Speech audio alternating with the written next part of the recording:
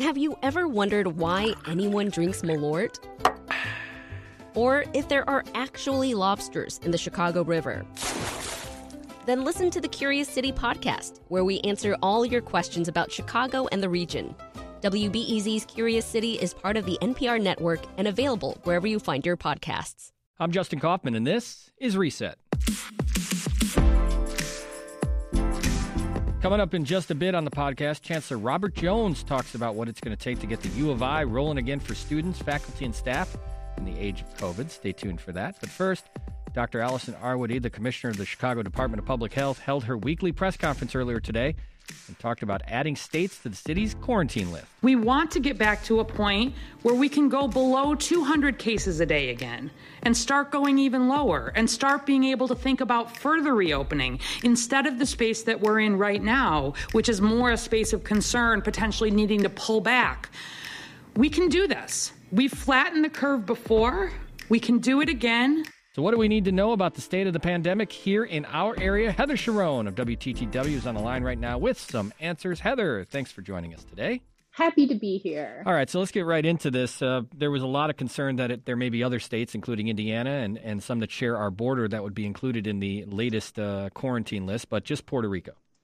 Just Puerto Rico. And we got a little bit of a glimmer of hope for Iowa, Utah, and they are seeing cases drop, so they may come off the quarantine order next week, Dr. Arwady said. So it's clear that some states are beginning to make at least moderate progress in stopping the spread of the coronavirus. Yeah, when we remind us, too, what goes into the decision to add a state or a territory to the quarantine order? So the metric that the Department of Health is using is whether these states have more than 15 cases per day per 100,000 residents. And by comparison, Chicago is at about 10 cases per day per 100,000 residents. So that gives you a sense of sort of what the difference is and sort of where the concern would be if Chicago also hits that level. And the other issue, and I thought this was fascinating, what the Dr. Arwady said this morning, just that we are seeing confirmed cases that are coming from states. I mean, that is something that is realistic, that is happening in the city of Chicago. That's right. She said that the Department of Health has been able to confirm about 6 cases of people who have traveled to some of these states and then come back and then diagnosed with coronavirus. One of those people includes a teen who traveled to a Nevada hockey tournament, as well as a woman who traveled to a wedding in Georgia and then came back and was diagnosed with the coronavirus. So the issue is that if these people come back to Chicago and they don't realize that they've been exposed, they can expose any number of people if they're just going about their normal life, like going to the grocery store or, going out to eat or going to a bar or what have you. Mm-hmm. So that's what the quarantine is really designed to stop. We're so local here, and I love it, but we're so local but Chicago's on a lot of other states and cities' quarantine lists as well. We high-profile states like New York and New York City, but there are others too that it's surprising to me because this is such a big city that we're not on everybody's list. Right. And it's a little bit because what we've seen is the increase, certainly we're experiencing one here in Chicago, but the much bigger increases are in rural parts of not only Illinois, but other rural parts of the United States. So that's a huge change from what we were talking about back in March and April and May, where really it was urban centers that were the epicenters of this outbreak. Right. So let's talk about where we are right now with the numbers in Chicago. How many cases per day are we having right now? So we are averaging 273 cases per day in Chicago, and that is up significantly over the past month. And we heard Dr. Arwady talk about how we're experiencing a slow, steady increase for about a month now. So what the city would like to see is to see that number drop back below 200 cases per day. That's really the metric that the city has been using to say, okay, we're doing pretty well. We've got it under control. Mm-hmm. Now, if the city reaches 400 cases per day, that's when you're going to start to see more closures. And that's also the number that's used with Chicago Public Schools. There's a lot of numbers or a lot of institutions that are tied to that 400 number that's been thrown about. Dr. Arwady mentioned a number of things that people should be doing to prevent the spread of the virus, but one of them featured a statistic that might be surprising to some. Let's listen to that. By and large, the number one risk factor is exposure within the household. It is 10 times the risk of acquiring COVID than any of the other exposures. And so I would ask you all, please, to think about ways that you can limit your close contacts. And by that, I mean the people who you don't keep distance from and you don't wear masks from. 10 times the risk. That's huge. Right. What does that mean? Well, it means that you have to be very careful about who you let into your bubble. So Dr. Arwady has talked before about creating a bubble of sort of your family, your closest friends, people that you will be within 6 feet of without a mask on for an extended period of time, which is, more than 10 minutes. So if you're at home and you feel comfortable with the people around you, you're going to relax that sort of hand washing, that social distancing, that mask wearing, right? That only makes sense. But if somebody in that bubble isn't following those same rules, maybe they went to a party, maybe they went out to a bar, maybe they, did whatever, that's how you can get infected. And you might not be doing anything quote unquote wrong. But, as you expand your circle, it opens up ways for the virus to reach you. And this is a big change, again, from a couple months ago, where we saw most of the spread in workplaces and long-term care facilities and places like the Cook County Jail. Those outbreaks are basically under control. We heard from Dr. Arwady this morning. So it's people at home and people socializing that are most at risk. One of the other areas that she mentioned was just social gatherings. I mean, there was a story this week, I think it was yesterday, about the city, I guess you'd say raiding or shutting down a warehouse in West Humboldt Park, and there seems to be a renewed crackdown of parties and social gatherings because, as she mentions, that's a big part of what's happening. The social gatherings are what is spreading this. That's right. And when you have these unregulated parties, and this party didn't have a liquor license, they didn't have, a permit to be having that many people, you're not going to have the ability or somebody there who's like, wait a minute, here's some hand sanitizer, here's a mask, stay 6 feet away from each other. So those parties are really what the city is saying is the most dangerous right now because the city can't regulate them. That was what I was going to ask. I mean, what can they do? Do they issue fines? Did they lock it down? We know what they do with bars and restaurants that break regulation, but what do you do for people who break rules on these quarantine orders? Well, the city said they shut the party down and that they issued a bunch of fines to the organizers. And they are asking people to call 311, to call 911 when they see these sort of parties advertised or you see them happening, because that way they can, send people out and get a hold of it before more people are exposed. This is, of course, tied to the demographic shifts that we're seeing with COVID-19. The greatest numbers in new cases, 18 to 29 years old. Is that trend continuing? I mean, is that really when you can draw a straight line to the idea of who socially gathers and that demographic? That's right, because we are not seeing older people being diagnosed with the virus in the way that we were in March and April and May. We are seeing younger people diagnosed with the virus, which means that hospitalizations and deaths are blessedly still flat. But the fear is that what will happen in Illinois is what has happened in other states, is the young people will come home, they'll visit their grandma, they'll visit their great uncle, they'll visit whoever, and those people will get sick and need to be hospitalized, and some of them will die. And then you'll start seeing those hospitalizations and deaths drive up. I always wish we have better, more positive conversations, Heather. I always love talking to you on the radio, but this today was I a never had somber, anything good to tell you. Never. Yes. Heather Cherone, a political reporter at WTTW, joining us. Heather, thanks so much. Happy to do it, Justin.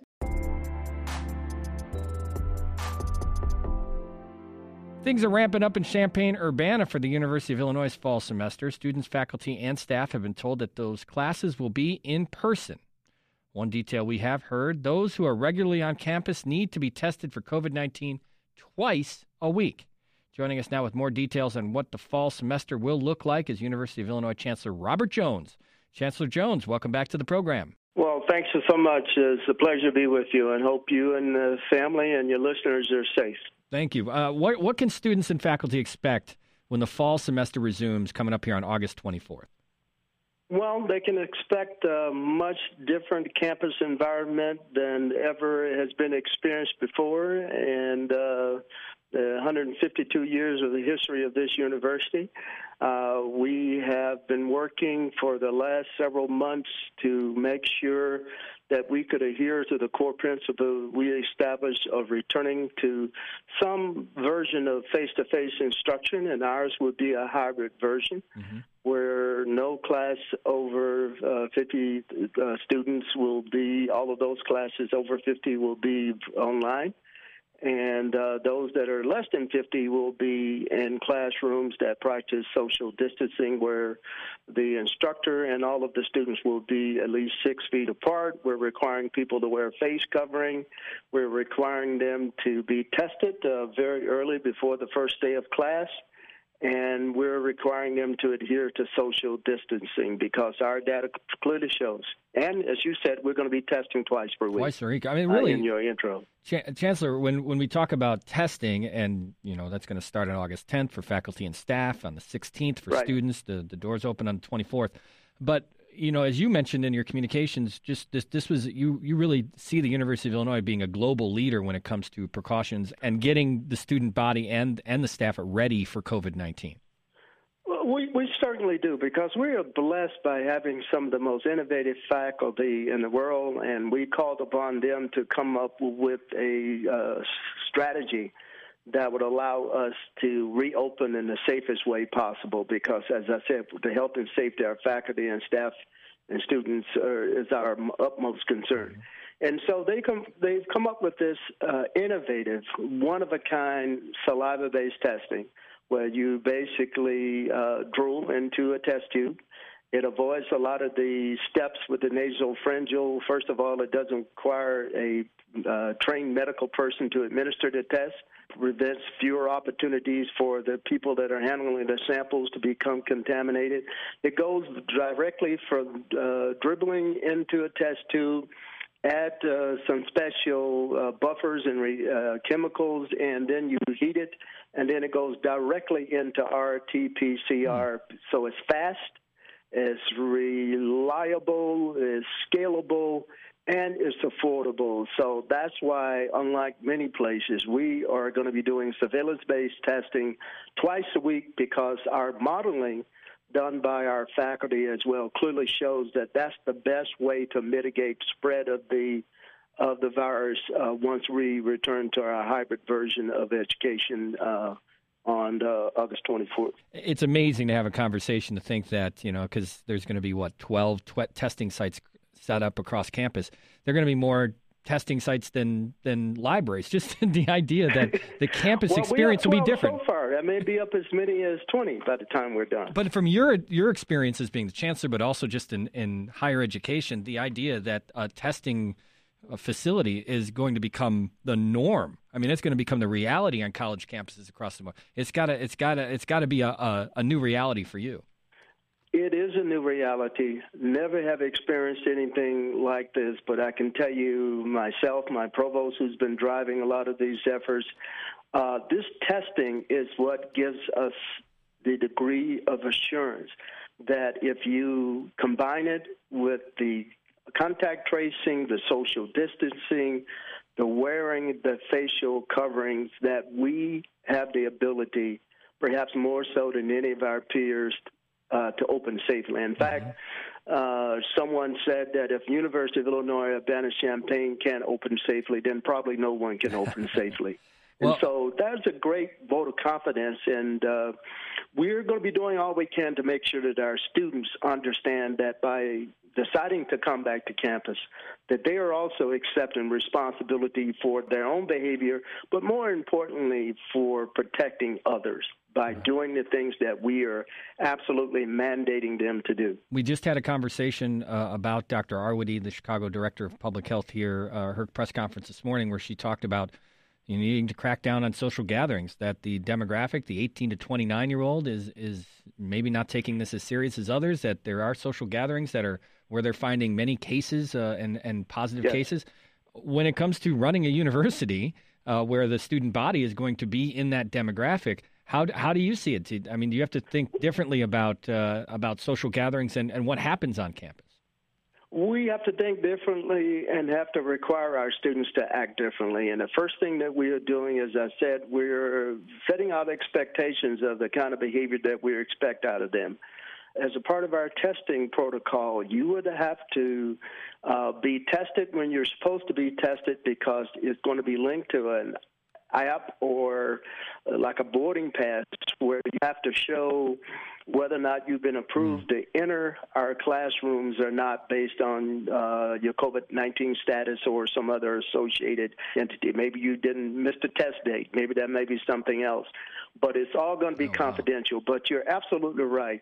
We have to make sure that we are modifying behavior. And we've been working through our University Housing and Student Affairs Office, working with off-campus housing, working with the fraternities and sororities to make sure people understand you have to wear masks anytime that you, even as you in classroom is required, if you're moving between classes is required, if you're out on the quad and you cannot maintain social distancing of 6 feet, it's absolutely going to be required. And we're going to be encouraging people to wear a mask at all times. Mm-hmm. We're going to be strongly discouraging your typical social gatherings, because it's going to be reflected in our dining hall and the other events that we have on campus. All of them have been redesigned to adhere to the state and the CDC guidelines, and we are going to have a social norm campaign that's going to be designed to help our students understand what behavior is expected of them. And I have to add, we've been working with the cities of Urbana and Champaign. They've been working with the restaurants and bar owners. And they've been absolutely wonderful at this point in understanding the consequences and the role that they must play as well in helping keep this broader community safe. So students are going to come back to a much different environment, unfortunately, with more restrictions, but it's all about trying to provide an environment that is healthy and as safe as possible so we can deliver on that world-class education that they expect out of us as a world-class university. Chancellor Jones, just as we wrap up here, just a quick answer to, I would assume enrollment is down and students have the option to opt out. Is that what you're seeing? Yeah. Because that's a trend all across the country, all across the world. We suspect that things will not be, that probably won't be as many students, and we have some thoughts about what it might look like for resident students versus non-residents and international students. And we're giving students the option to come back or to study remotely. Okay. So there more than likely would be somewhat of a decline the student population on campus, and but we don't know exactly what that is going to look like until August 24th, and really about a few days after that as well when we get our final numbers in. But it's still going to be an amazing and dynamic learning environment, but it's going to be much different than what students have experienced in the past. And we are going to be all responsible for keeping each other safe. Chancellor Jones, I'm going to call you in a month. We're going to talk. We have the same conversation in a month after you guys open, and I want to see how it goes. The University of Illinois Chancellor Robert Jones joining us here on Reset today. Thanks so much for taking some time out. Appreciate it. I look forward to talking to you in a month or so. And that's today's Reset. For the conversations around Chicago news, arts, and culture, make sure you're subscribed to this podcast and tell your friends. I'm Justin Kaufman. Thanks for listening to Reset from WBEZ, Chicago.